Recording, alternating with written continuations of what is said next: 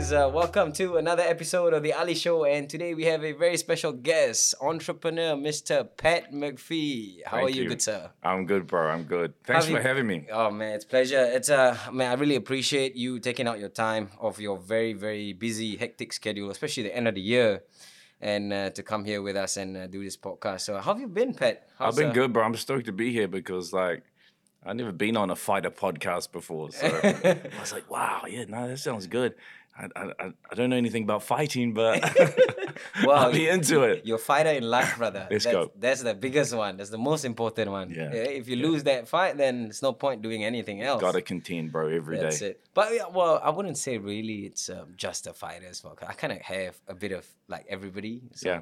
I haven't really like limited. I mean, generally most of the previous ones that I've had were fighters or have something to do with sports or fighting. But you actually have a very interesting story yourself, which I will get to in a bit. But anyway, Pat, before I talk too much, for those who don't know who you are, could you just give a brief introduction about yourself?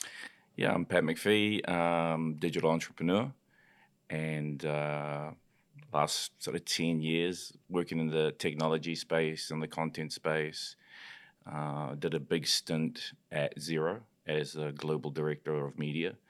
Established a global media team. There wasn't actually one before I went in there. So that was a massive experience, and working on a global business 24/7 around the world, global team. Incredible opportunity. And to be able to do it out of New Zealand is really, really unique. So, yeah, I often thought that I'd have to go and be based out of the US if I wanted to continue my career. And so I'm really thankful that, Xero came along and I didn't have to go and relocate to Silicon Valley because, look at America now, man. It's crazy. It's crazy over there. So yeah, so I was there at Xero for a while, and then left there July last year. Man, seems like a blur this year. So, and founded Indigo, which is a design and innovation company, and taken a lot of the frameworks that I developed and that we utilized at Xero to create high growth and scale globally, and took those principles and started working with, high growth companies, sort of scale ups.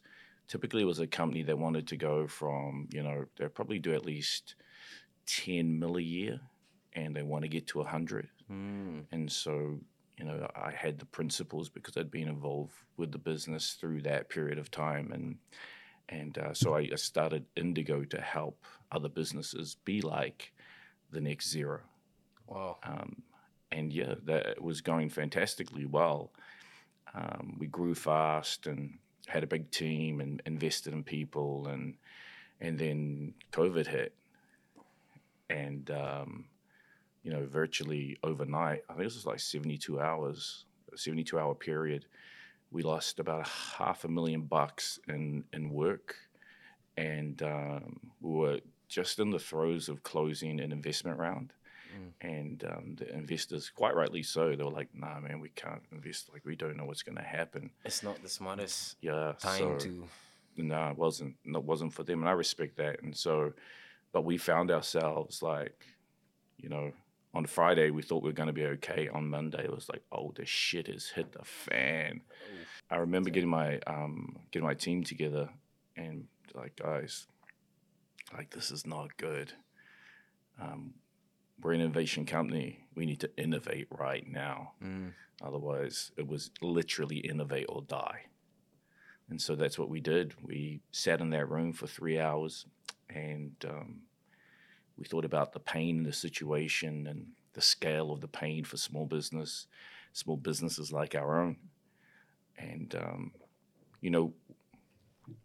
as we've seen disasters, natural disasters, things like, terrorist attacks, and you see those things play out, and I'm kind of... Hey guys, Ali here. Just want to say thank you for listening to our podcast. We appreciate your love and your support. If you're not already on board, please do follow us on here and share it with your friends and family. If you prefer a visual experience, our videos are actually up on YouTube at the Ali channel. Please don't forget to subscribe, like, and share, and leave a comment or feedback if you like.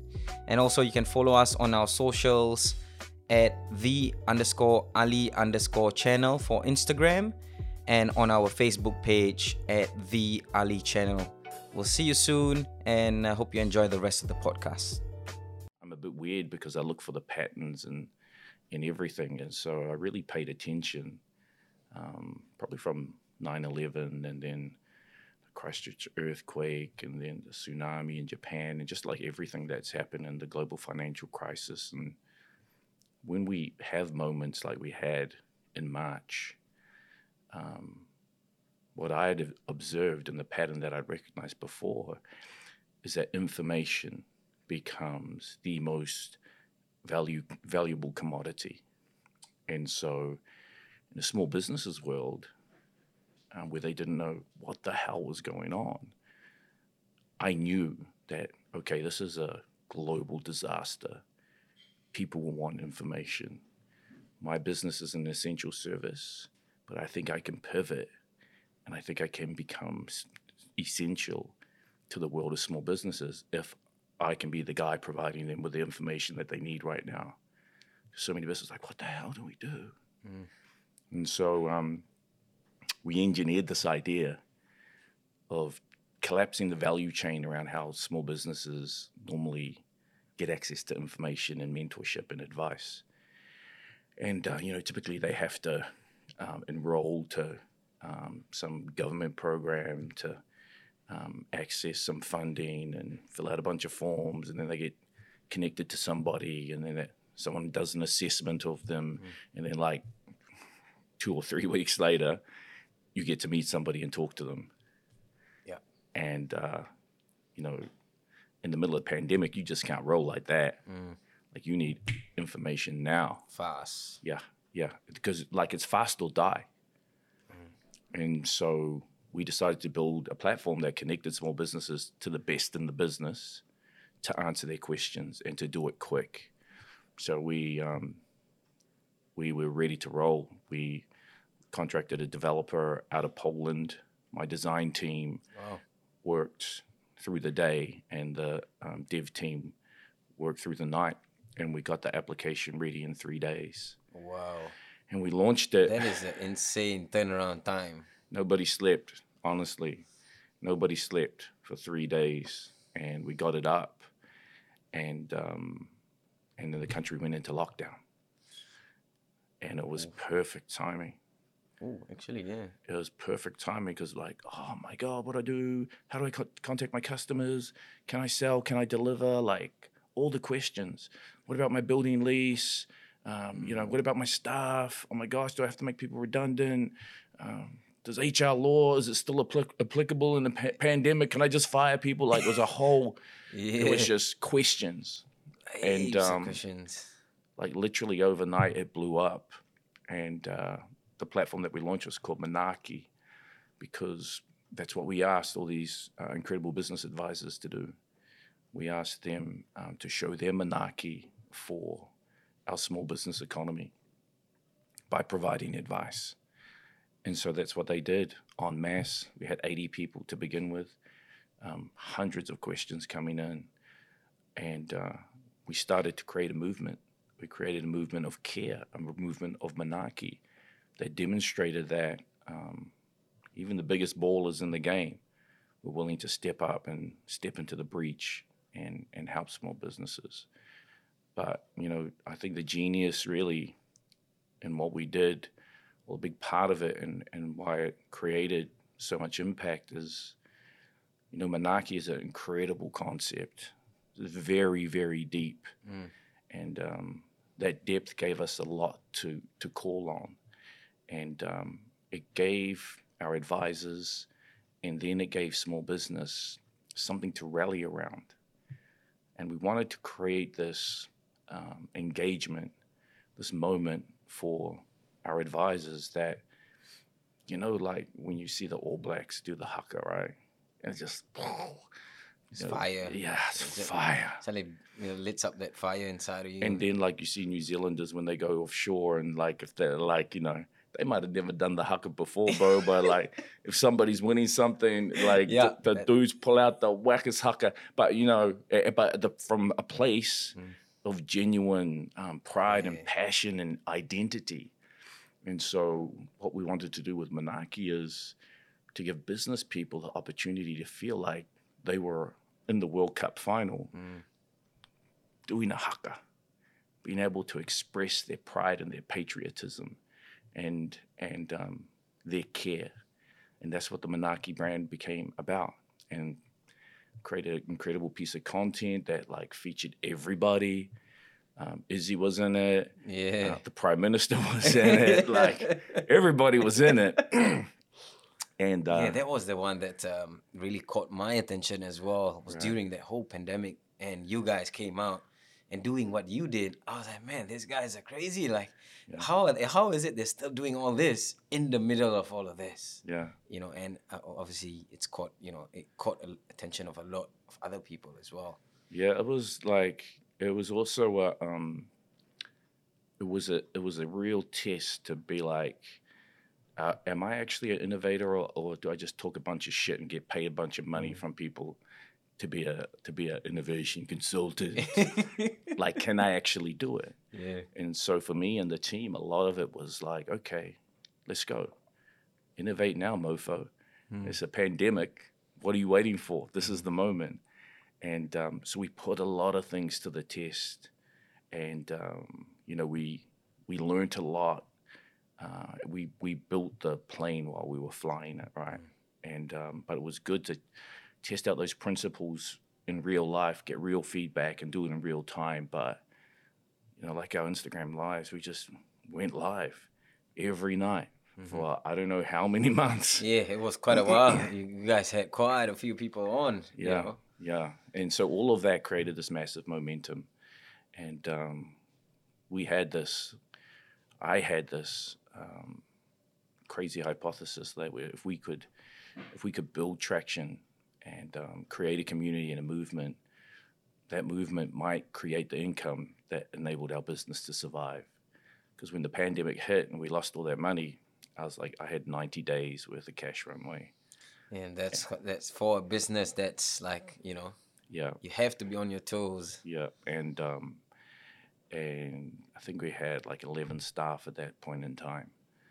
And I said to Mons, I think a co-founder of Indigo, and Andy, one of the partners that had just come on, and my wife, and I said, look, guys, if we're going to be what we say we are, if we're going to be about Manaki, if we're going to be about innovation, then I don't want any of our team to have to take a pay cut.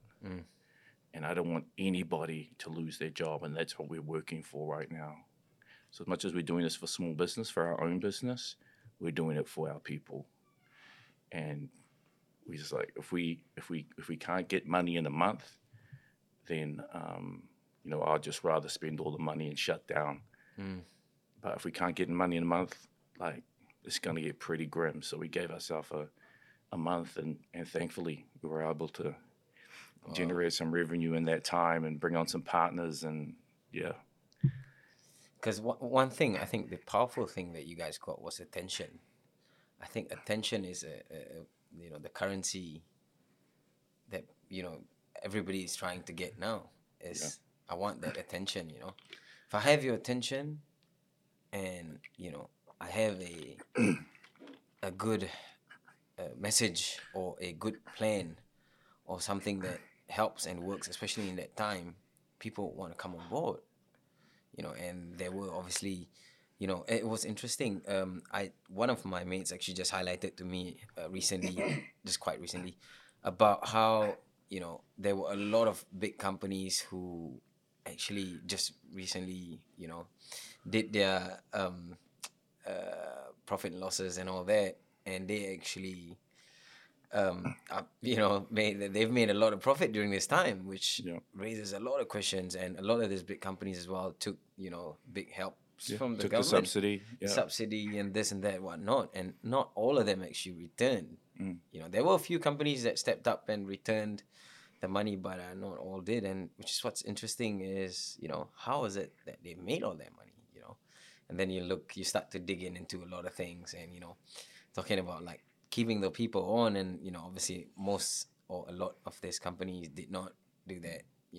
There were either a lot of pay cuts involved or a lot of redundancies, which is it's hard, especially people didn't see this coming, and not everybody has the luxury of saving.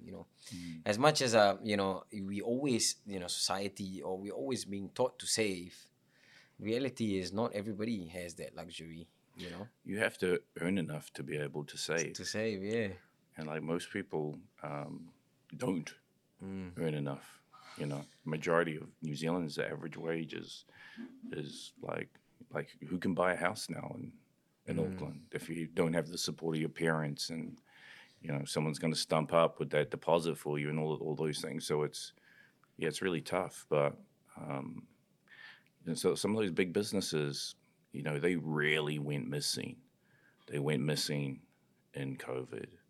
Like banks had the government-backed loan guarantee scheme, right, for small businesses.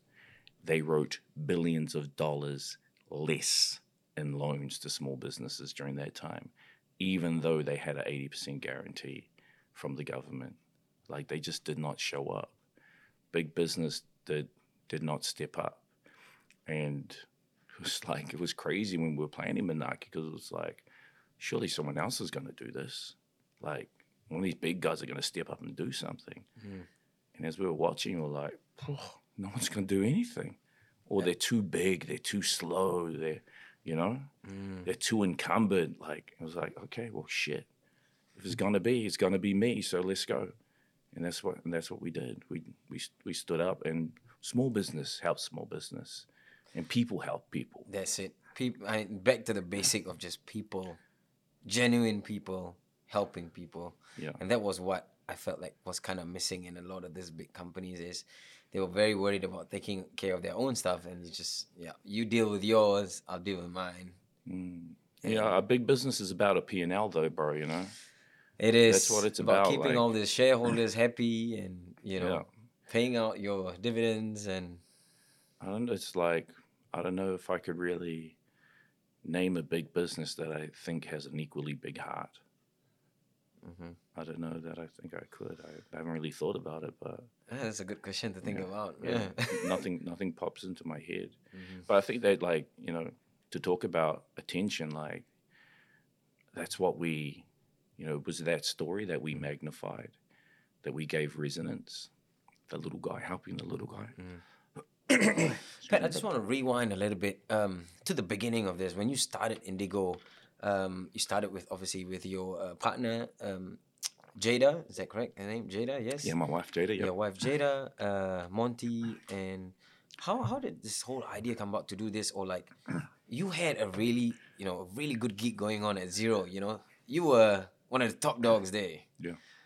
How did you make up your mind and like I'm gonna run my own show now, do my own thing? What was that whole process like? It was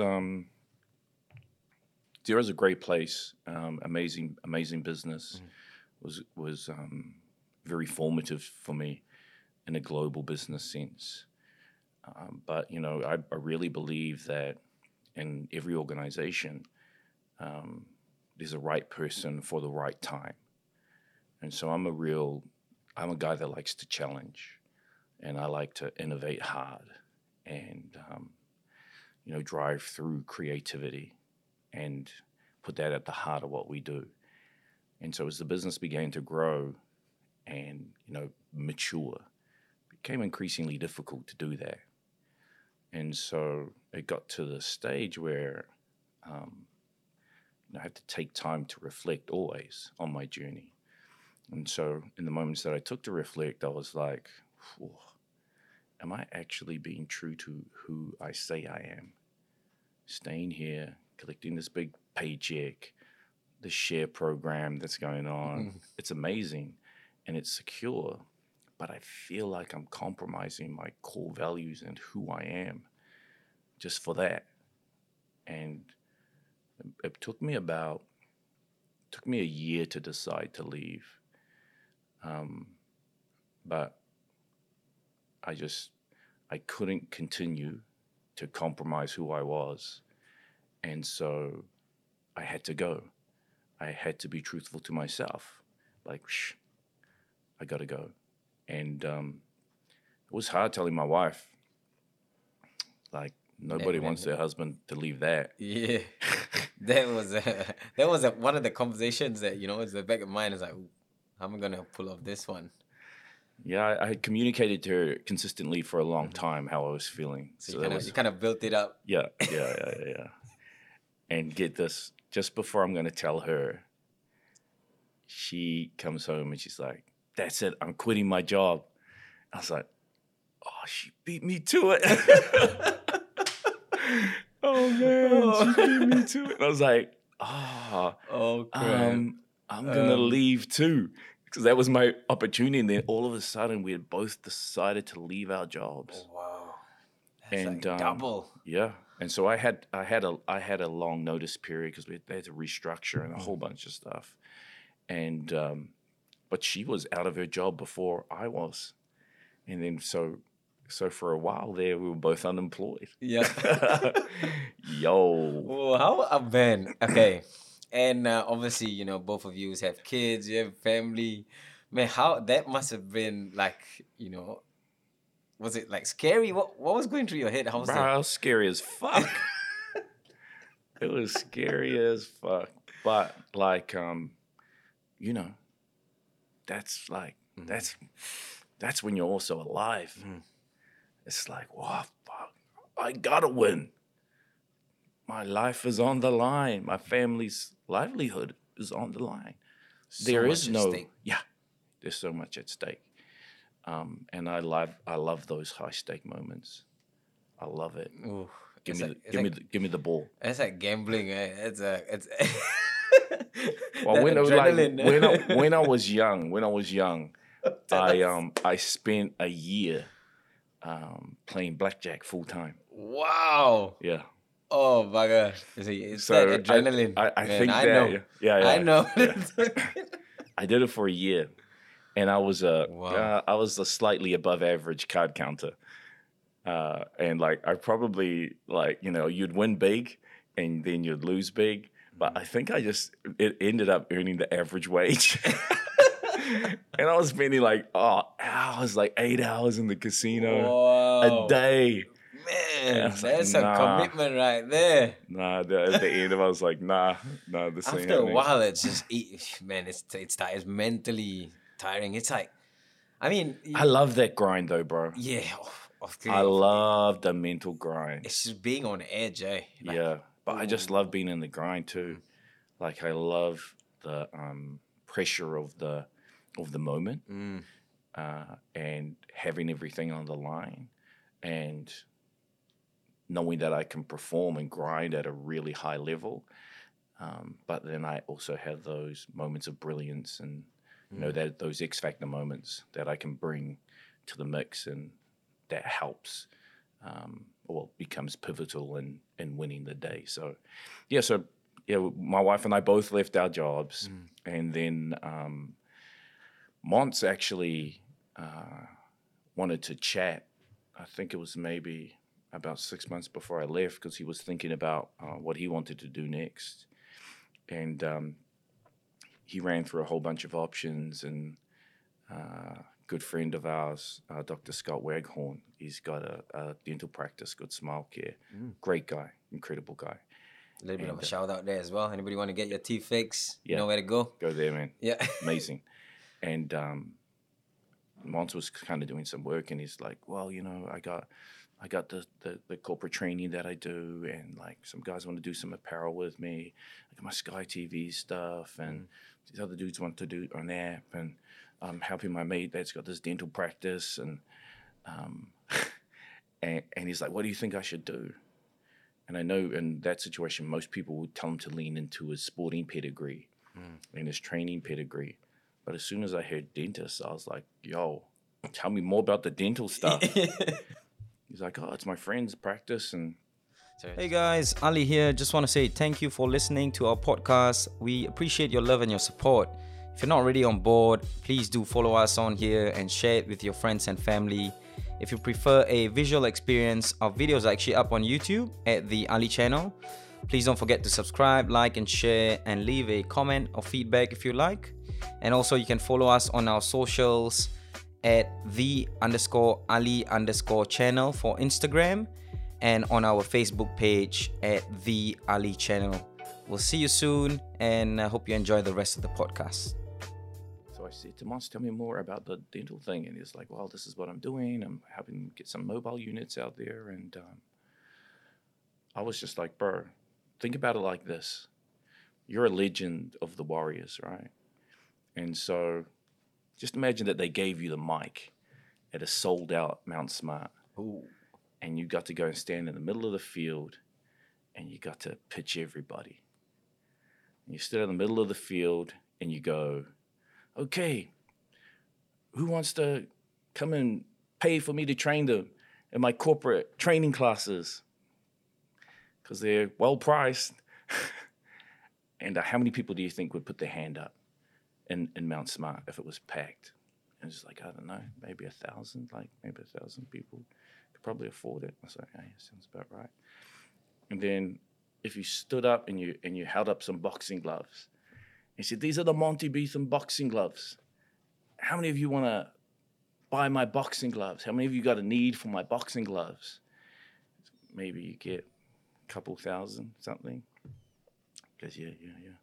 I said, now, bro, imagine you went out there and you said, how many of you out there, Mount Smart, have need for some dental care at some point in time? I guarantee you, man, every hand will go up in Mount Smart. There's a massive influence that you have and a massive audience and opportunity that you have for that product. And you could leverage your position with that community for the benefit of that business. And so for me, it was a no-brainer. And so he said, so what should I do? And I said, well, do this. He goes, okay, well, could you kind of write down something for me? I was like, okay. So I wrote some stuff down. I gave it to him, and I read it. And he goes, oh, no, bro, I can't. I don't know any of that stuff. I don't. He goes, would you come with me and talk about the stuff for me, and then I'll go and do it? I was like, oh, yeah, bro. Let's give me some free training. And so I got free training. Yeah, that's a good deal. He got the pitch. I was like, good. So, like, I talked Scott through it, and he's a super smart guy, Scott. And he's like, yeah, I love it. I want to do it. And I want you to do it. And I was like, I can't do it. I got my own job, and things are busy. But Monster's the man. Monster can execute all of this stuff. He goes, no, if there was a buy now button on it, I'll push buy now, right now. It's like, seriously, like, how much would all of this cost? And I was like, if you're serious, we could work it out. And so we worked it all out and put the plan to him. He goes, yeah, I'm in. And I talked to Mons, and I was like, dude, I've never been involved in a process that was like, the way we worked together was amazing. And using your connection, your influence, and my smarts, and seems like, do you reckon we could do it again? He's a good duo. Yeah, and it's like, yeah, I guess. And so we tried again, and then it happened again. And we tried again, and it happened again.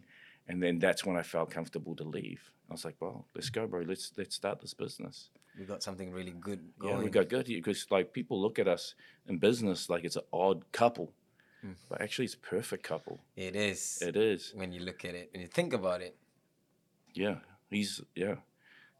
and like, he's so respected. Monty's so respected, and just, he's so credible and an honorable guy, and people trust him, and he's stand up and he's straight up. And so, we worked really well. And so then that's how we started Indigo. And we just focused on working with really smart, high-growth companies, and Mons would open the door, and then I'd come in and close the deal. Wow. Yeah. That's a good combo. And at some point, your wife actually joined, or was she part of it from the very beginning as well? Yeah, well, so when she left her job, and then she picked up a contract that actually has become our most consistent contract that we have. With Watercare. Okay. Yeah, a big contract with Watercare. cultural engagement contract for a big tunneling project that they got going on called the Central Interceptor. Okay. Sounds like a spaceship. Yeah, it does, eh? Yeah. It does sound like something with Star So Trek. she was actually the stability in the business while we were finding our way, and business grew quick. We hired a first half a dozen people, and Dylan Belcher came into the team for a while there with us as well, looking to scale the type of thing that we'd done with Mons, with another credible, influential guy, and then just before COVID, Andy Hamilton joined the team. And Andy's like a straight up killer in the business world. Received the Queen's Honours for services to business. Wow. On the Government Small Business Advisory Council, an advisor to the Minister of Small Business. And so I purposefully, without him knowing, plotted a plan to get him into our team. Yeah. And we'd get him to come into the office. And I was like, when this guy comes in, I want everybody to stand up, walk over to him, just greet him, hug him. Like, it'll make him feel so awkward, it'll be so weird. And so every time he came in, everybody would stand up and come over and say, hi, and give him a big hug. Yeah. It was like, what's going on? But that was like, we wanted to introduce him to our energy and to our vibe. Let him feel the vibes of the family. Yeah, bro. Yeah. And so like he caught it. And then we did some incredible work together. And then it was like a natural extension. Yeah, there was a no-brainer after that. Yeah, no-brainer. Got him. Okay, it might be an unpopular question to ask, but what is it like, you to be working with your wife? It's oh my god. She's gonna be watching this now. That sounded bad. It's like, what is it like to be working with No, it's good. We have worked together before. We've been in business together before. I think that we've gotten better at it as our marriage has gotten better. I think that as we've just matured in our relationship, that maturity is translated over into our business as well. And she's an incredibly talented woman. Everyone calls her like the real boss, and just if they want to get shit done, they'll just circumvent me and go straight to her.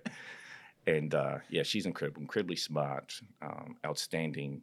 She makes an outstanding stand for her culture and who she is, and she's on a number of boards and a whole bunch of things. So super smart, but also it's a very tactical answer. I like but she's also incredibly passionate and an empathetic type of a person. So she's great at building relationships, and so like she's as a relationship's gotten better and we've gotten to understand each other more, then it's actually easy. The tricky part is just planning life around the business, because if we're both in business, then we both have busy schedules. I was laughing because last night when she had been out, at 1 in the morning, then she'd done a board presentation, and then I'd taken my son out for training early in the morning, then done the stand-up, and then had a whole bunch of meetings at the new office space. And like we hadn't seen each other all day. And then like she was coming home and I was going out in the evening. I was like, okay, so I'm going out. Car's done his afternoon training. Everybody's had their dinner. And she goes, okay, I'm just coming up Khyber Pass. I'm going to be home for a minute. Then I have to go down the thing. And it's got a bit like that. But, there's a lot of trust and a lot of respect. And I was going to say it must be pretty tough, both of you having real busy schedules, and working around that, raising a family as well. It's not the easiest task. No, but I don't know that it's. Yeah, no, we both enjoy it. It's the life that we wanted, and I'm not looking for balance. I'm looking to live every moment like I live it, and whatever moment I'm in, that's like here. I'm in this moment with you. I'm nowhere else. I'm just fully into this, and so that's how it is for us in our lives. We don't, feel like, oh, I'm so busy, I have to, get time to do this around that. It's just like, no, next moment, next moment, next moment, next moment, and just live every moment. Make the best of it, whether you're with your kids, whether you're in your business, whether you're hanging out with friends, whatever it is. All you have to do is be organized. Like, that's grown people shit. Like, just be organized. Um, yeah. So, no, it's not tough, bro. It's not tough. It's life. It's exciting. Well, life is tough in itself. Um, the other one, so you guys got Indigo, you've got Manaki, and you have another one which is Choice. Am I correct? Choice. Choice, yes. Choice. Tell us about Choice and how did that one come about? That whole business, what it's about. So we were fortunate enough to we made a bit of money from Manaki, and one of the things that the data had shown up from Manaki is that there is a whole bunch of people out there in the business world that just don't know how to do digital, don't know how to sell to their customers, don't even know where to start. And once I saw that, I was like, okay, sounds like an opportunity. So I set up a promotion, validated it, like gave away 1,000 websites with this company called Swiftly out of Wellington, and they went like in a week. Ooh. I was like, there's a big opportunity there. And so I started looking around. Whenever I go to do something, I don't do it unless I have a super compelling competitive advantage, like something that you can't touch me on. Then I know I'm setting myself up to win. And so if I don't have a super competitive advantage, as much as I personally may like to do something, I won't do it in business. I just, oh man, I love to start a barbershop. Well, I don't have no competitive advantage in barbershop, and there's like thousands of those. So it would just be like pouring money down the toilet if I was going to do that. I still like to have a barbershop. I love it. I'm just waiting to find out what's the competitive advantage that I got that nobody else has. And so that's what I was looking for in the New Zealand e-commerce space. And what I came across was this Facebook group called New Zealand Made Products.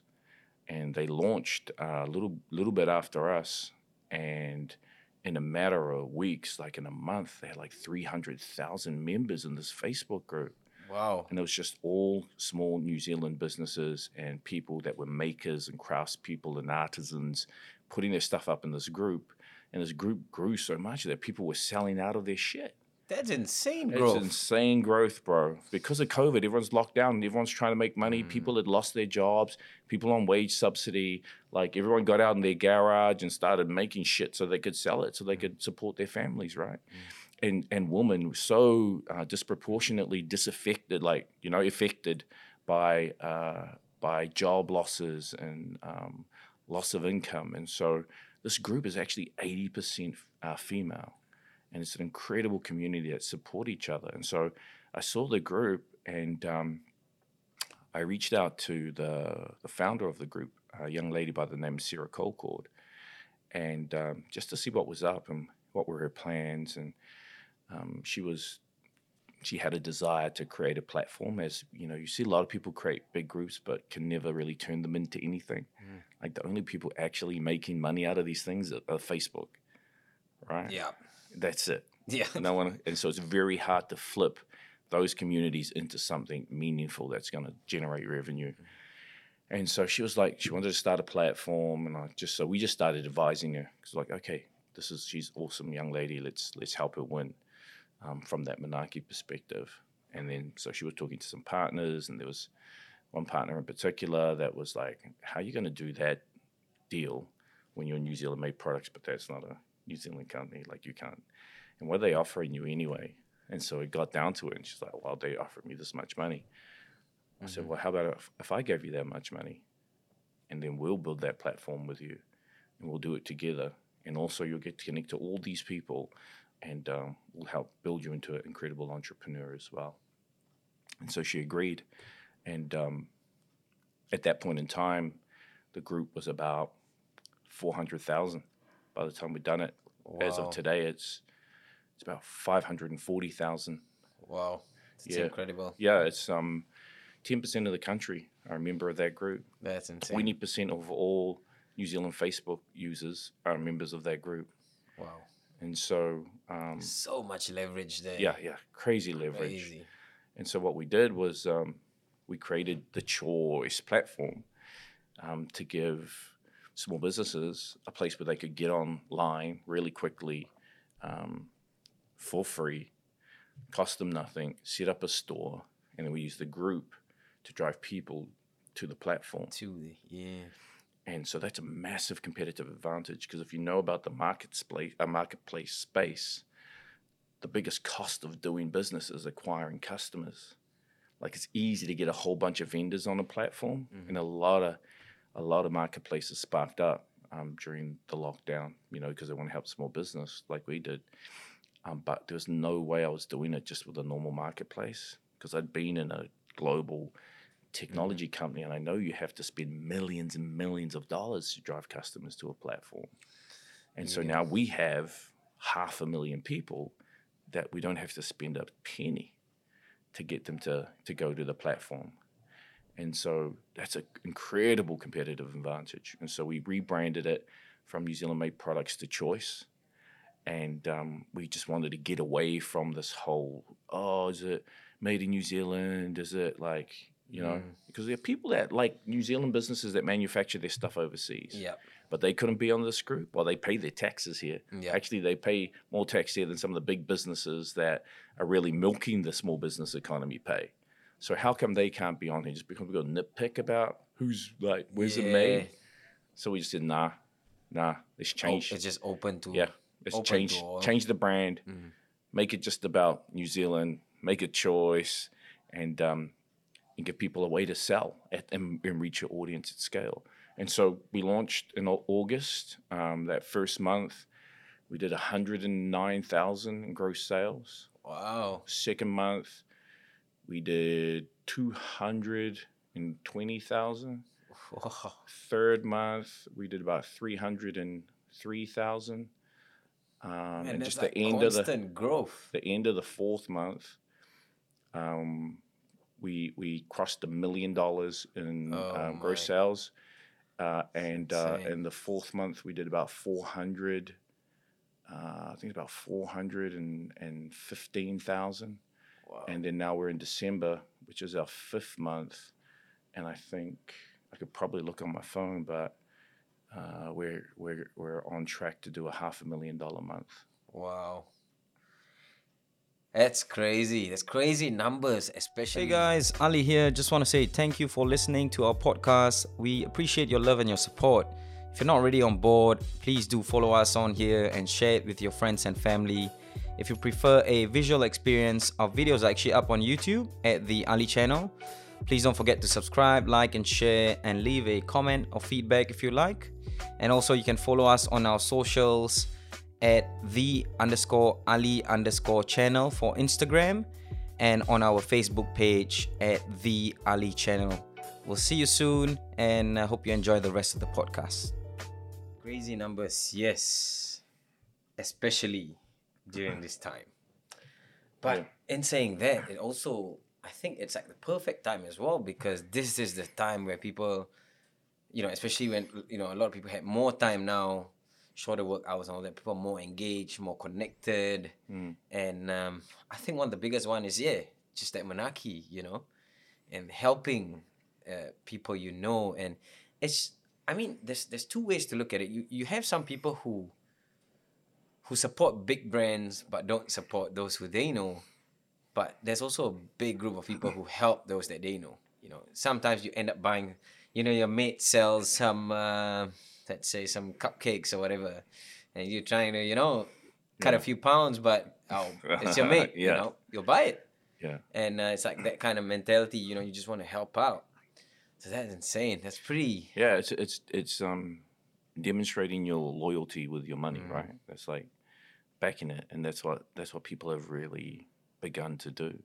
But the thing about Choice is that it's so different, bruh. It's so different from everything else that's out there.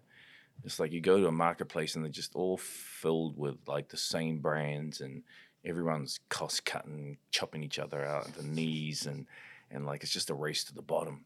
But not on our community. Like, it's actually, the prices are kind of premium for what they are, because they're New Zealand made products that New Zealand businesses have created. And people love it, because the common comment is that, like, we love it because there's just things on here that you don't see anywhere else. Like, it's so different. There's something on here for everybody. So we've been inundated by companies that just wanted to buy gift cards to give to their staff for Christmas because like somebody can find something for everyone on there. And so it's been really cool. And our ambition is to really scale it hard next year. Our next goal will be just consistently $1 million months. That's what we're pushing for. And then do a big raise, and then look to really scale it. Look to create something Which is the serious. perfect. I mean, that's like the perfect business model. Because funny fact is, I actually spent some time to study business. So like when you're talking about all this, and when I've like followed you and kept up with you for quite some time, I've always had a lot of questions, and I tried to answer those questions in my own head, you know. And that's like exactly, you know, the perfect business model, you know, scalable. Yeah. And there's just so much opportunity that's insane. Like people don't really understand, but there's so much opportunity there. And also what I really like about your mentality of doing something because you have an absolute advantage. Yeah. And you always want to have that, which was what I really liked when I think I saw, it was one of those videos that you put out and on there, I think it was the highlight clip of when you guys went over to Google, the app developers, and you talked a little bit about this, and you were saying of, you know, why would you start something if you don't have an advantage over it? Like, there's no point. You just, you know, that you don't have a plus point. You don't, there's no edge, you know. That's like turning up to a fight and you haven't done any training. That's like, it. Exactly. You got no edge. Like, exactly. you're gonna lose. Yeah, that's it. Exactly. Especially if you're fighting a dude like me or you on the other side. Like, that's, you know, you'll lose because we came better prepared, had a better plan, and we had all the guns. You brought a knife to a gunfight. Yeah. Exactly. Man, that mentality, you gotta have that. You know, if you really want to succeed, you gotta push. And you know, just talking about pushing through and like fighting in life and stuff like that. I understand you've talked about this before on another podcast, but what really, man, I had me really intrigued, and I really had a lot of respect for you also when you told about the story about you being a cancer survivor. Yeah. And like, you know, I don't want to steal the story, but tell us a little bit about that, and like especially the time in your life which you had. Yeah, well, I guess if you look back at my life, if I was telling my life story, my life has been one of extremes, extreme highs and extreme lows. And, you know, especially growing up, once my parents were divorced, it was a really tough time for us because we were very poor. And it was a single home, you know, single parent home. And we lived in a tough neighborhood. This was in Hamilton. Yeah, we lived in Hamilton. Well, actually, we moved in and lived with my auntie and her 3 daughters. That was an experience for 2 young boys, myself and my bro and my mom. And then my mom was so smart though, bro. Like I learned so much from her, just like street smart. I love street smart, man, because they don't have street smart in boardrooms. So like when I walk in there with my street smart and I look at these people in their suits and ties, no disrespect, but I got the edge on you. Yeah. I got street knowledge and I've been through some stuff. And it's different, eh? Yeah. It's different. Yeah. But if you can apply that to the game, then you got a real advantage. So we grew up poor. My mom then moved us into a house where there was 15 of us in a 3-bedroom home. And she did that though, so that she could get on the short list to get a house faster from Housing Corporation. And so we ended up living there for 6 months, but then she got her own home neighborhood in Hamilton, Norris Street, and that was just like a gang neighborhood. And yeah, I know where that street is because I live quite close to where that is. Well, I went back there a little while ago because I launched a scholarship down in which is my another school. cool thing that I want to talk about in a second. But yeah, okay. we'll get to that. So life was hard. My mom worked 2 jobs while we lived in that neighborhood. And she saved, bro. Like she saved every penny from the time I was like in standard 3, standard 2, like being a cleaner, working 2 jobs. until the time I was 17 years old. And she saved enough for a deposit on a house, Wow. working 2 jobs as a cleaner by herself as a solo mum. And so she got a loan, housing corp loan with her deposit. She built her own house out in Whatawhata, where we live, and where the Kazamudi is, and all our whānau is from. So, but even out there was quite rough, like, because while the house was getting built, we just like slept in a corrugated iron shed with like a dirt floor, and you're a teenage boy, you want to have some swag in your life, but it ain't happening there. And so that was really tough, man. I was like, I didn't get a first car. Like, I got a first horse that I had to ride to school. And like, how first cars are normally rubbish? Yeah. Same goes with a horse. Yo, my horse was fat. I don't know why it was called Blazer, because it was the slowest moving fucking thing I ever seen in my life. It's called Blazer. Oh my It had a goodness. big sway back on it. Like, you could actually lie back on this Oh horse. my It was like a reclining chair of horses. Oh man. And so you rode from Whatawhata. I know, I rode from Whatawhata to the bus stop, which was just on the other side of the bridge in Whatawhata. Yeah. And then I would take my horse, and I would, how when the clotheslines back in the day, they had those ones that were like, used to rotate around, right? Yeah, those big ones. Big umbrellas ones. Yeah, umbrella looking thing. Yeah. So I would take my horse, and I would park my horse in my mum's uncle's front yard. I don't know why he had a clothesline in his front yard, but he did. And I tied the rope to the clothesline, and the horse would just walk around on that clothesline all day until I come home. Oh, man. Anyway. But did it lose any weight, bro? Nah. No, it was still a fat horse. I think it was, yeah. It died. It died, bro. But so that was like, life was poor, but it was hilarious like that, right? Yeah. It was hilarious. Man, it's experience. Yeah, man, Definitely yeah. some stories to... And so what would happen is that I would come up to Auckland every weekend while I was in high school and work in my dad's restaurant. He had a restaurant in town on Victoria Street. Wow. Yeah, and I would come up every weekend on a Friday, catch the bus up from Hamilton, work in the kitchen to make some money, stay up here and then go back home. And so I ended up coming up here after school because I didn't know what the hell university was, and all my mates were smart, were going. But I was like, what is this? Like, it's like school. I was like, no, fuck, I can go more school, bro. I don't need to go to school. I don't want none of that. Enough for school. So I came up here, worked in the hospitality industry for a long time, and then actually got into production through a friend of my father's.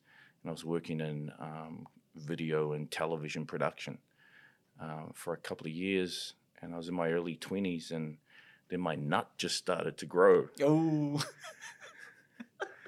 And then in a space of no time at all, my nut was the size of your coffee cup. And like for a little while, I was like, yo, that's cool. But I was like, oh, no, that ain't cool. So I went to the doctor. I was like, doc, got a small problem, not so small problem here. Oh, man. It's like, dude. Something's wrong. He goes, you got to go to the hospital right now. And so they put me in the hospital, and they're like, they did the test. It's like, you've got testicular cancer.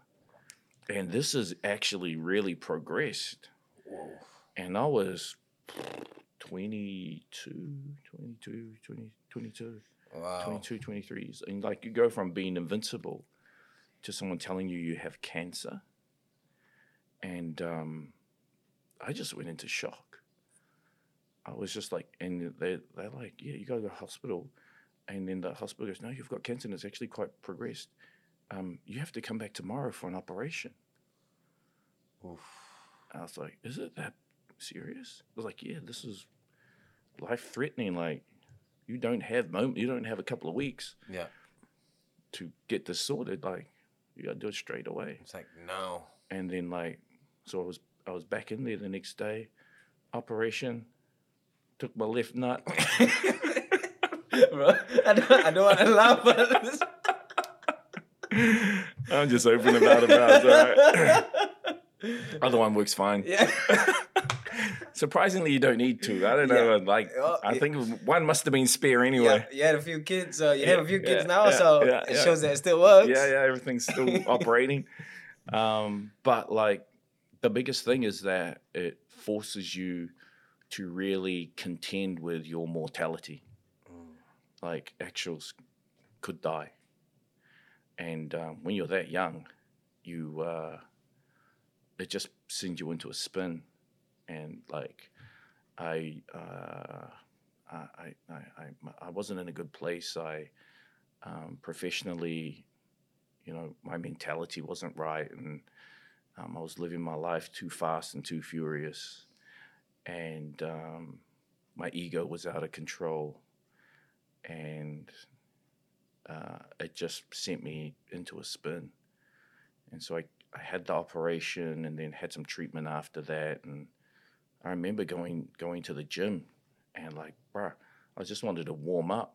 So I like grabbed these just 5-kilogram dumbbells to just do some warm up incline press. And I was just like, Man, like actually struggling, bro. After about 4 reps, I was like, oh, these are 5 kilograms, bro. And then that was it. That actually broke me, that moment. And so I just dropped them, just walked out, went back to my apartment, fucking cried my eyes out. Like, what am I going to do? I was stupid, man. I should have gone home to my mum, too proud. And so didn't do what I should have done. And just buried myself in work. And it just, mentally, it affected me a lot. But then I had, my father wasn't around a lot, and he's not an incredible role model. He's a really great grandfather, but shit dad. But I just, in my darkest moment, I remember something he said, and he said, like, you can lose belief in everything around you. You can lose belief in system, like even your friends will let you down, your family will let you down, and you can lose, but never lose belief in yourself. And I realized that I had lost belief in myself. But when I stepped into that moment and realized that I had lost belief in myself, and his words rang through my head, that was the moment that it changed up for me. That was the moment that it changed up. But I had some dark moments, man, and that was took a long time to get back from that. But it was just, that was the fight. I was in the fight, and that's when I decided to fight. And it's in your prime years as well, during that period. Yeah. So it took a while, but yeah, I fought my way back, and I focused on my career and what I was doing, and I made it back. And I'm happy for it. Yeah. Oh, and so when did you meet your wife? Was it after this period or? Just after. Wow. Yeah, just after. Because we've been together for 20 years now. Wow, 20 years she's put up with you. Yeah. It's that's what I told her. She's impressive. She's an impressive woman, bro. Impressive. Yeah, not married 19 actually. It's our 20th anniversary, April the 7th next year. Wow. Yeah, so wow. Milestone. Where has that time gone? I don't know, man. Where has that time gone? Did you? It was crazy. Throughout, like, all this stuff that you've done, like, it just goes past you just like that. It's insane. Next thing you know, you're married, you have kids. And, one thing you said there that, your dad, being a good granddad, but not a good dad. Do you think that in a way, like sometimes for some people, they kind of realize that they went wrong in the first level down, so they try to step things up or change it for the grandkids? I think they do, but my observation is that a lot of people are very self-obsessed. And so that means that you make decisions based on you, and you do what's best for you. It's very rare to meet people that are willing to sacrifice them for you. And so I think that once we grow up a bit, we realize, of just being about me and making decisions primarily based on me. And, life will send you a curveball.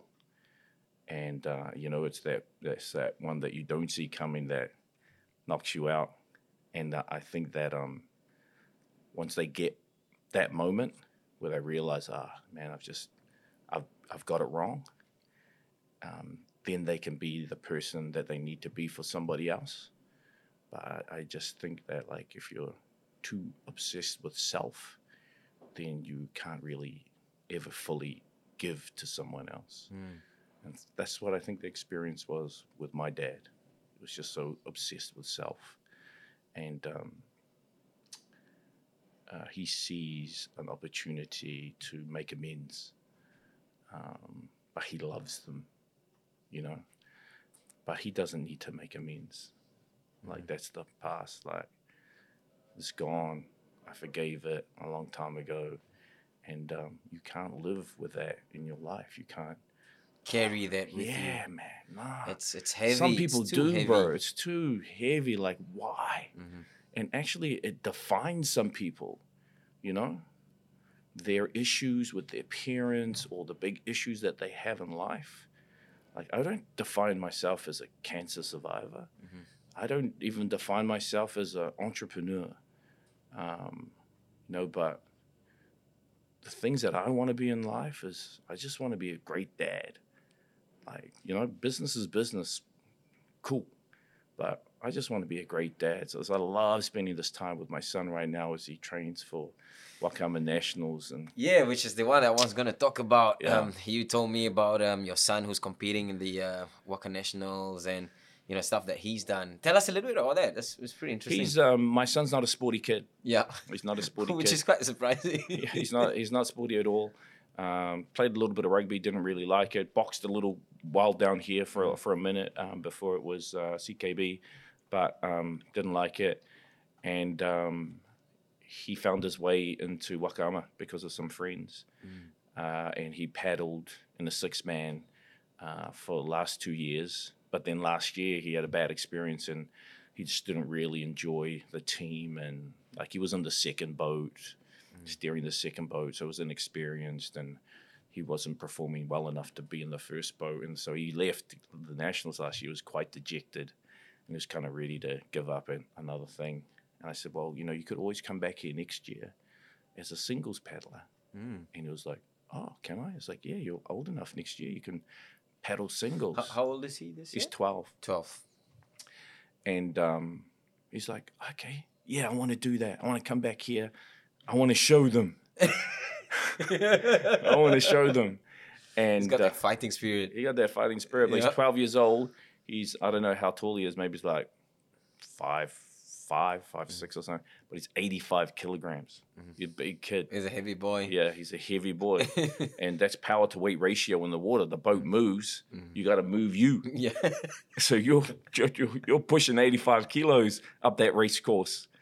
And everyone else is 60 kilos. Yeah. Works good if it's a storm because all the 60 kilos get blown off the track. Yeah. But like, it's a lot to pull. And so we started training with him about 14 weeks ago to get ready for Auckland Regionals, the regional championship, because you have to qualify to go to nationals. And he said he wanted to really go for it. So, we bought him a new boat and we got him some great trainers, great coach out at Waitakere, Morris Stanley, and John Papali'i from Greyman Fitness just down in Parnell, who's being a world champion paddler. Wow. And SAS. Oh. Yeah. And now he prepares people for the SAS testing. Wow. And so he's training. That's some gruesome. Yeah, You know yeah. where the standard's at there. Yeah. And so that's who he's been training with. And he trained hard for Auckland Regionals in preparation. And he won. He won the Auckland Champs. Wow. And it's the first time he's won anything. That's Like awesome. never won nothing in sports, nothing. Like come last in everything, as a matter of fact. And he won, and he was like, he went there, and like he didn't have a real killer mentality. He was like, I'm going there to come fifth. The first 7 go to nationals. I'm coming there to come fifth or fourth or fifth, and that was his goal. Wow. And he turned up, and because he'd put in the work, he was just at another level from all the kids, but he didn't know. He didn't know, He and didn't we realize it. nah, and we haven't let him realize it actually, and we just let him have the experience and go through it. And so he had incredible preparation week of, and then he went out there, and there was a lot of hype around some of the younger dudes, and they're like, these kids are really special. The ones that they put on the pedestal Yeah, already, yeah, even yeah. before the race itself. Yeah. So there's a lot of hype around these kids, and they're like, oh, there's that big kid from Waitakere over there, and like nobody's really looking at him.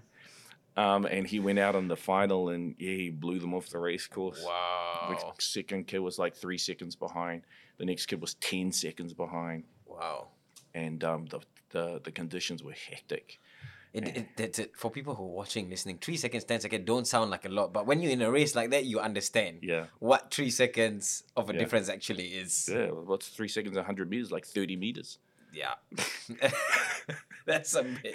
Yeah, so it's a lot. And so it was classic. He crossed the line first, and he did like the point. He was like, I was like, bro, what are you even pointing at? And I was like, yes. And he pointed up to the sky. He looked up. He's like, yes. I was like, oh man, at least you've been watching some sports movies or something.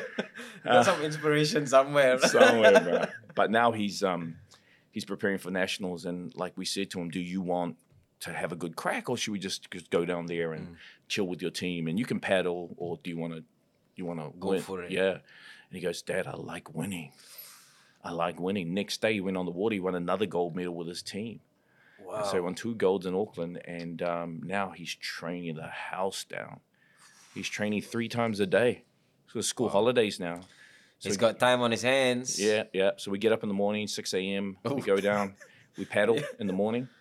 He does a regime that's typically about 10 500-meter sprints, 100% with 2-minute break, 2.5-minute break, and then a 3-minute break as we get towards the end. But he's looking real good. He's killing it. He's killing it. But he's learning so much. You know what sports teaches you. This is the time where they're like sponges. Yeah. It's actually the best time because they absorb everything, man. Yeah. But his training level is like the training program that John gave him is like adult level. And so like every session is like pain and tears. But he understands that process as him breaking through and him getting better and having that tolerance. And like, we're going all in, bro. He's got the food, he's got the nutrition, everything's on lock. Looked after. Massage gun comes out after training. Like everything is on lock. And so Talking about like, being all in, and looking on the physical side and taking care of that. You've actually been on a journey yourself quite recently because I kept up with your stuff. Then I was looking at it, about how you were saying that you wanted to, you had some bad habits. You weren't really taking care of yourself. Was that one of the that was quite recent? But what actually made you wanna get it changed or change your habits, your eating habits, your training habits, and stuff like that? So, Hey guys, Ali here. Just want to say thank you for listening to our podcast. We appreciate your love and your support. If you're not already on board, please do follow us on here and share it with your friends and family. If you prefer a visual experience, our videos are actually up on YouTube at the Ali channel. Please don't forget to subscribe, like, and share, and leave a comment or feedback if you like. And also you can follow us on our socials at the_Ali_channel for Instagram, and on our Facebook page at the Ali channel. We'll see you soon, and I hope you enjoy the rest of the podcast. it's just a desire to be the best version of myself. And I knew that physically I wasn't there. And, I put on some COVID kilos. and but like for me, like I have to be fit so that I can function at the level that I need to function at. If my body's not right, then I can't do the job.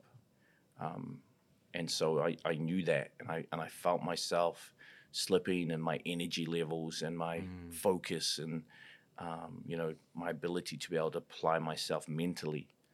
And so that was the reason. And plus that, like, the bigger deal is, like, when my first son was born, Kanoa, the one we were just talking about, I became obsessed with dying. I became obsessed with, like, I started counting the years. I was like, 'cause I had my kids later, and I was like, oh wait, I'm gonna be this old at his 21st. Like, so, and I knew my dad wasn't around, and so I was like, shit, I'm not, like, probably when he's 40, I'm not here. And that was a very stark realization for me. And so the big thing for me is I want to be around for my kids. That's it. Like, that's what gets me up every morning now. Like, what get me focused and getting fitter now, and the kilos are coming off, but it's not really about that. It's about longevity of life. And so I've started to put some research into that area as well. And the other thing that I think we overlook is that, we're also obsessed with our physical health and the gym. But what about our mental health? And actually, what about our brain health? Because if you lose function of your brain and your brain starts to deteriorate, that's you. You go and, you're a vegetable if your brain's not functioning. So we feed our bodies, we supplement, we train hard. What do we do for our brain?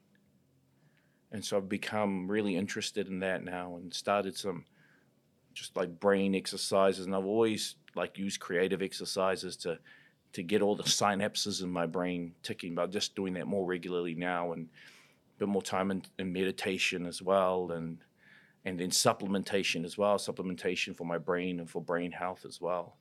And so, yeah, it is about the best version of myself, but it's about keeping that around for as long as possible. Yeah, that's awesome, you know, and it's very important. I feel like,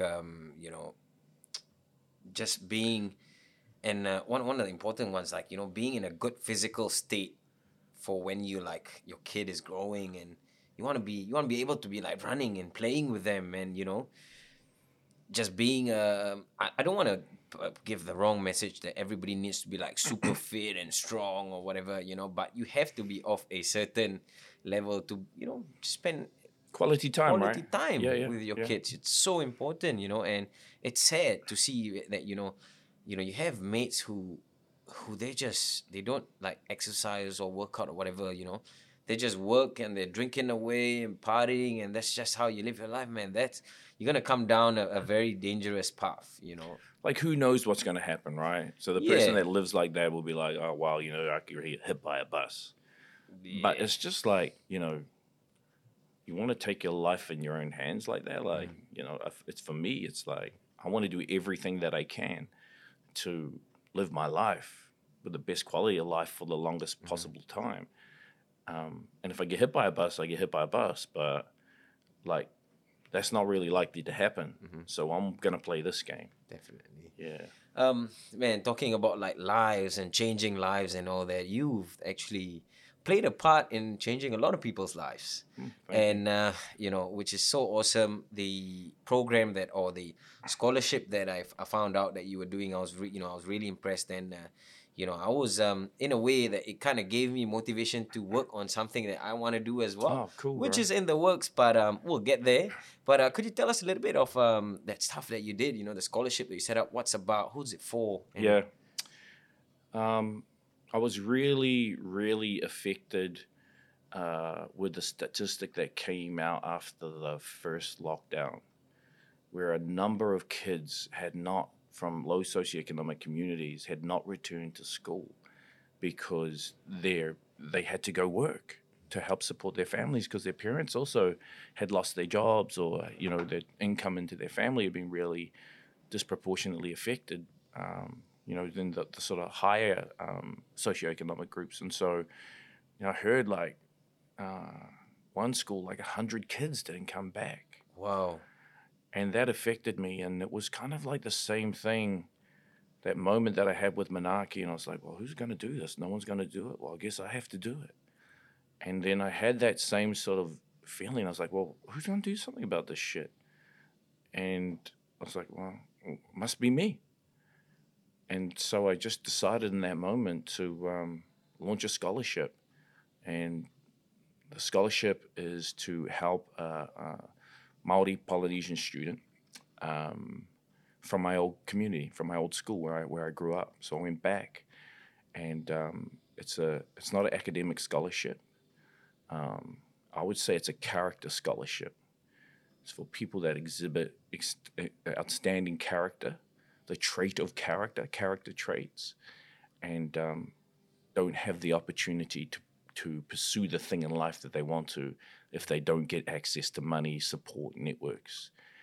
And so I just, out of the blue, man, I decided to do it, set a goal of helping 100 kids in 10 years. Wow. And like the first step was doing my first scholarship. So I literally just like, okay, I'm going to do it. Started typing on my computer. I was like, I found the email for the principal on the old Melville High School website, kind of emailed him. It's like, okay, I want to start a scholarship, $5,000, and get some computers and give him some technology, and I'll hook him up with mentors from Manaki. Yeah, cool. Can you get back to me? Like, he didn't get back to me like for a week. And I was like, oh shit, there goes my dreamer doing something good for somebody. And he came back, and I'm not sure that I think he thought it was a bit of a prank. I was like, oh, I got your email there, Mr. Macfie.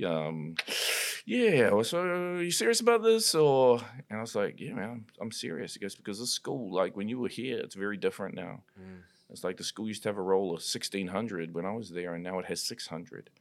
And most kids drive past that school to go to a high school. They don't go to that high school, so it's become that place. When I was there, it was like a farming community, mostly European school, like small group of Samoans, like a small group of Maori, but mostly European school. Now the school's like 80% Maori. And so I set up the process, and we set up an application, and I just made the application real human. I was like, tell me about you, and tell me what you want to do in your life. And like they attached their academic history and all of that. And so I read this young lady's application, Lachey Edmonds, who's the first recipient. And bro, get this, she's such an incredible young woman. She lives independently, right? She lives by herself. It's a long story, but she's had a really tough life. Her parents weren't around. Her grandparents are aged now. And so she lives independently out at Temple View. I think she stays in like the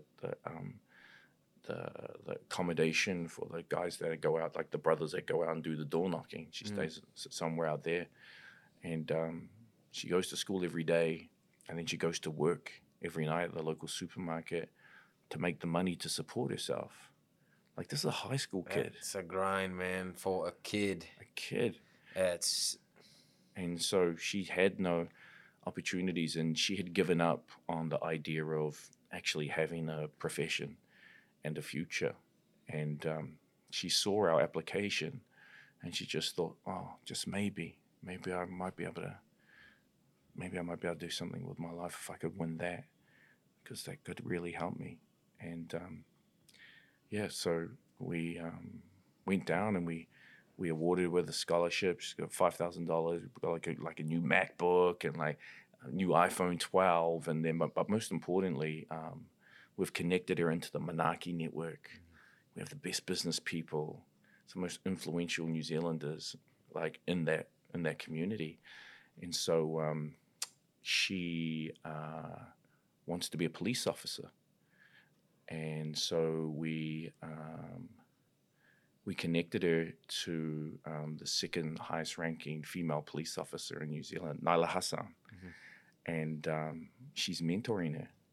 Wow, that's amazing. And so now she has... What You know? all her support. She's got the money to pursue her study, and now she has an incredible mentor. And like then, all these people just hit me up across like on my LinkedIn and on social and stuff, and like, how can we help? How can we help? So she has a incredible psychologist that because she wants to do social work as well, and there's a lady that's from the community we grew up in, and she's now a PhD and is taught around the world, and she's going to mentor her in that regard. And then another lady who was running the charitable arm of Sky City, and she's going to mentor her as well. And she's this incredible support network around her.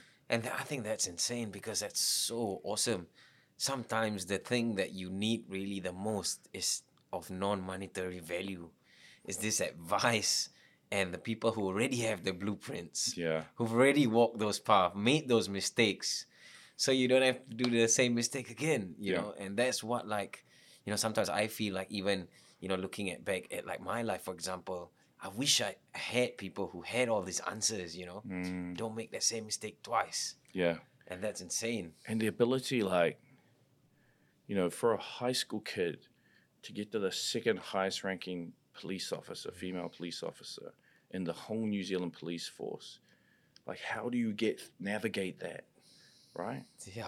And so there's something special in this idea of being able to go, here's a person that needs something. She needs guidance in her career. This person needs help with their business. Here's the best person in New Zealand to help you. Never mind all of this. We just take it out and bang. Like, I think if we can do something with that, like connect the people with their ambition, they demonstrate their intent through their character and their actions, and then connect them, you know, on the rise, and then connect them to that person, the best person. Not just, my cousin knows a policeman, the best person. Connect them, that can be life-changing. So imagine what you could do if you can do that at scale. At scale. Yeah, and so that's my intent. It's amazing. That's awesome. The other interesting story that I want to talk about is a gentleman that we had on the podcast, Mr. France. Right? And he told us a really interesting story, right? You know, it's a funny story, but, you know, it's one of the...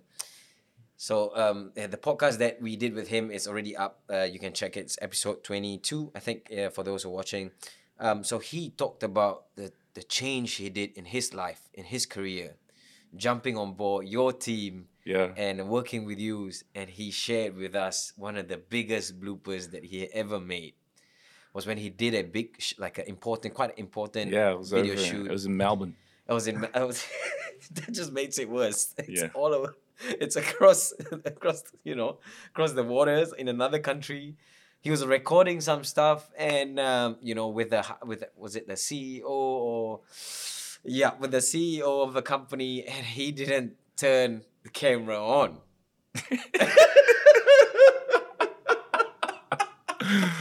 And you were the one conducting the interview, and he broke it to you after the 20-30 minutes. Yeah, he just went up into the room and shat himself for 20 minutes.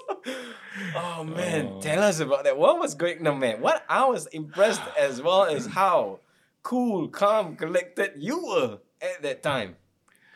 Yeah, it's a funny story, bro. Did he tell the story about how he even ended up in the team? Yeah, he did. How you guys tried to, to look for someone else. Yeah, well, look, we went to the manager of CX, of which he was one, and he was just like, we need somebody to come and join our video team, but you guys know the product, and do you know anybody? And then next week he comes like, yeah, I found someone. It's like, who? Me. And so I was like, oh, do you actually, I've seen you do some stuff on Instagram, but do you actually know much? Because I don't, but this is my passion, and I'm working on it, and so, I decided to give it a crack. And then a few months later, we're in Melbourne. Yeah. And we're at the biggest conference that Xero runs every year. It's called XeroCon. And there's about 5,000 or 6,000 people that attend this conference, and it's massive. Yeah. And we have this live studio on the floor where all the stands are, and the CEO comes up for his interview to talk about everything. And so I'm doing the interview goes fine. And then, we go off, and it was about 20 minutes later. He goes, bro, I need to tell you something. I was like, what? He goes, oh man, I didn't push record. Oh, I was like, what? He's like, I didn't press record. I was like, oh. But like my whole situation with those things is like I would have liked to have known sooner. That's the first thing. All my teams know if you fuck up, just tell me straight away. Yeah, fast. Yeah, fast. Straight Because up. I don't actually care. Like I'm pissed, but like that's not what's happening in my world. Yeah. My immediate thing is to deal with the issue. Mm-hmm. So if you make a mistake, How do we fix it? that's it straight away. Mm-hmm. And so it's just like he's having all this internal dialogue about himself about how he's going to break it. And I'm just like, okay, what is it? And he goes, I didn't press record. I was like, okay, can somebody go over there, reschedule the interview, talk to this person, then we'll get him back tomorrow. Cool. Okay, done. And I'll be pissed off later. Yeah. Because I just got work to do. And so I think that's like everybody knows. Like if you make a big error, I know it's a big thing for you, but we just got to fix it straight away. And that's all. Like I want the facts, deal with it, done, move on. Fix it. We'll move on. We'll bring it up and hold it against you at the Christmas party, but Like it's a funny thing because like we always did some wild shit on those Trips. Trips. It was really cool because there was the company has an allowance that you can have for a hotel allowance. yeah, entertainment allowance, hotel allowance. Hotel allowance. So what we figured out though is that actually if we pooled our allowance, we can get like a crib on Airbnb. So we would go around and we're like, we got this penthouse on the water in the harbor in Melbourne. Wow. It was like top floor, and it was all within budget. But like you could Just pull wild out. everybody up. Pull it together. Yeah, you pull it together. Man, tell me about it. I know that because I used to be working in the oil and gas industry for a couple of years. Right. And That's the next level of balling out. And then, there's a lot of money in those things, and you have a lot of, you travel overseas, you have meetings with some big clients here and there. And, obviously they'll give you like entertainment allowances. You've got to make an impression and you got to make them happy, bro. Yeah. You know what I mean? So like you spend money and like you're not worried about that. You want to secure that contract, like in a way, I wouldn't say bribery. It's not the best word to It's use. just greasing the wheels of industry. Greasing the wheels of industry. So man, you have this crazy, events, dinners, outings, and all sorts, and you got to be smart with how you use your money. Yeah. Some companies, some bosses, they're very generous. Yeah. So there's no cap. Damn. So there's no caps. Some of the stingy ones, like you gotta make it work with what you have. Yeah, it's different when it's your own money too.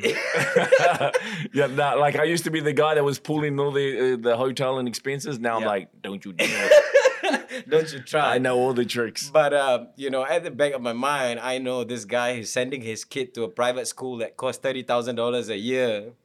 So I know this guy's got a few bucks lying around.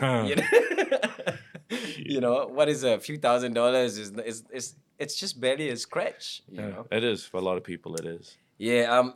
Back to that, and when he told us about that, like I really built a picture of you in my head. What kind of person you are. But when he told me that, I was like, man, in a way, he actually taught you like France. You actually taught him a lot in that one day. Yeah. At that particular incident, like I think that really will shape him for what he's gonna be and what he's gonna bring later on in his life, man. And like that was that's empowering, like it's a small, well, some people might say it's big, but to me, like that's a small matter. But just from what he can learn from that and having, the empathy and being able to kind of prioritize what you got to deal with first. That's so. I just don't get it. I don't get like people losing their shit. Yeah, you have those people like they just go nuts. bro, their ego is out of control. Like, that's all ego, man. Like, ego's the worst thing. It is. You just It's gotta, dangerous, man. yeah, bro, it's dangerous. Like, know your stuff and be confident, but to be egotistical is not to be confident. To be egotistical is to exercise your ego, yeah? And so we don't, like, why? Why blow up? Like, we don't need to. If I did, I would just been trying to look good in front of the CEO. But you know what? That makes me a dick. It does. It So does. I don't roll like that. Man, that's crazy. Anyway, Pat, we've come to the section now. I want to ask you wise words from the wise men. Right? Okay. So, Pat, Is this a new section or? this actually has been going on for a while. Okay, It started okay. from David Neath, who's the mindset performance coach that we had on All before. right, great. Real good dude. Anyway, for people who are watching, listening, what advice would you give them? It's in general, anybody. It doesn't have to be a particular group of people. It can be anything. Like for me, it is about a particular group of people. Okay. It's about indigenous people. No matter where you are in the world. And, it's the recognition that the current system was not set up for us to succeed. It was not set up for us to win. It was set up for us to be a cog or a nut, screw in somebody else's machine, in somebody else's game. The whole system, education system, employment system, not set up for us. Western concept. And so we need to recognize that. We need to understand that. And we need to compete and contend with that in mind. We need to be better than the equivalent non-Indigenous person, right? 2, 3, 4 times better. That's our reality. Like, if you really want to succeed, you got to be better than the other guy. A lot better than the other guy. And you got to recognize that, a lot of people will spend a lot of time in their life trying to get a seat at the big table. That's just a seat at the system's table. And if you get there, bruh, they probably just got you there in a tokenistic gesture of diversity and inclusion or whatever it may be. And so I would encourage people to go out there and build your own table. Set it up just how you want it. Put the seats around it and gather your people around it. The best, the brightest, the most brilliant. Don't try to change their game. Create your own game. That was a perfect timing for that. Create your own game, man. Play your own game and be better, because you need to be better if you want to win. Do that. Stop trying to fight to get a voice at the table, a seat at the table. Go make your own whāriki. Go weave a mat. Do whatever you do, but create your own version of whatever it is that you aspire to have in your life for yourself and for your people. Wow, that's a powerful message, Pat. I like that one. Before we go, last one, Pat. Tell us a little bit about your future plans. Near future. What are some of the big things, or what are some of your goals, and what do you want to see happen? Yeah. Okay. Just a little question to end. Number one, I want my family to be healthy and to be well and to be happy. And for my children to find their purpose, whatever that may be, and live that. That's the big goal. I don't care if I have to support them their whole lives until they find it. And I don't care if they flunk out of school, and I don't care about even any of that stuff. Just find your purpose, young man, and go live it. And I'm here to help you do that. That's the big plan for my life. What am I going to do in business? We'll launch a new Macfie app, and we'll have a crack at building a global advisory platform off the back of the new Macfie app. I want to scale choice to at least $1 million a month. in 2021. And then I want to do another platform. My team will hate me saying this. This is probably the first time I've verbalized it in public. But I learned a lot from that scholarship experience. I learned a lot that people actually do give a shit. And like everybody kind of romanticizes about being able to go back to their old high school as the winner. You know, you went out there, you did well, and they'd like to give back and they want to help. And so what I want to do is launch a platform that enables people to start their own scholarship and crowdsource the resource for that scholarship. Wow. And so you can go back and do exactly what I did. And we'll have the whole platform there to, you know, create the application and to, you know, crowdsource the funds or whatever it is that you're trying to crowdsource, or the people, the networks, put the scholarship live, award the scholarship to a person. I think if we can do that at scale, like, you know, remove that barrier to that person getting to the best person in life and to fast track them, and, you know, and we can do that in our most... Take away all those barriers. Yeah, and do it by, do it for millions of people. Do it for millions of people and use it as a tool to empower the next generation, particularly Indigenous people. That's the big thing that I want to go after next year. Man, there's some pretty big plans, Pat. But I'm very sure you're already a great father, so you can only get better. Thank you. You know, and you know, I you know, when you say all this, like for me, as a dad, you know, well, as a son and as a dad, like I have two perspectives on that, you know, and like it kind of pushes me and drives me to have, you know, to do something similar or to do something better, or, you know, that's really important to me as well. And, you know, just being that support system for your boys, you know, it's incredible. And the you know, you kind of leading by example as well. You know, doing your stuff, not being afraid to chase these things.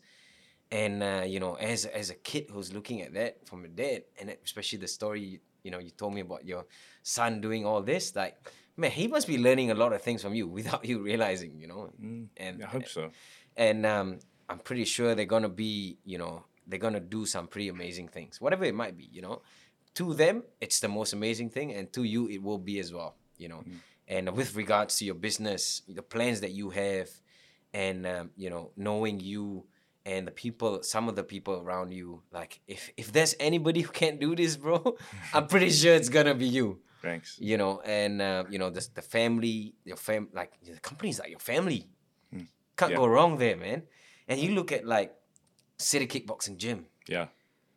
It's a family, you know. The reason why they're the best gym in the world, they have some of the best fighters in the world, it's because they're a family, man. Yeah. And you have that family in your company. You know, you have an amazing team, and who, you know, you're all just feeding off each other, bro.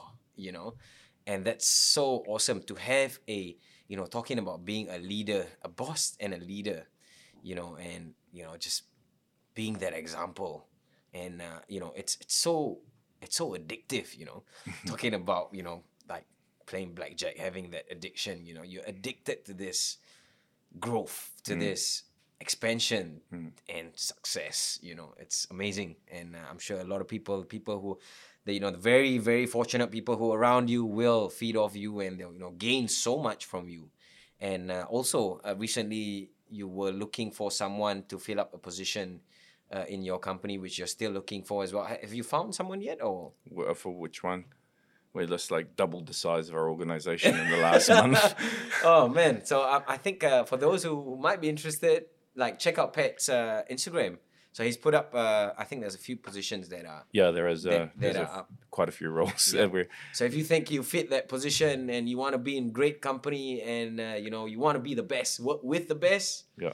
Only one place to go. Thank you, brother. Anyway, Pat, I don't want to take up too much of your time today. Thank you very much for coming down and doing this podcast with me. Just a small podcaster, small YouTube channel. Let's go. Yeah. Let's go. Thank you very much, Pat. Cheers, brother.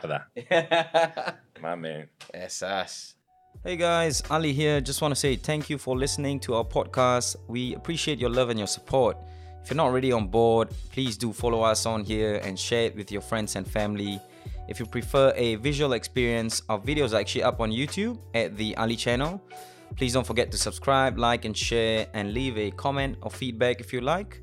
And also you can follow us on our socials at the_Ali_channel for Instagram, and on our Facebook page at the Ali channel. We'll see you soon.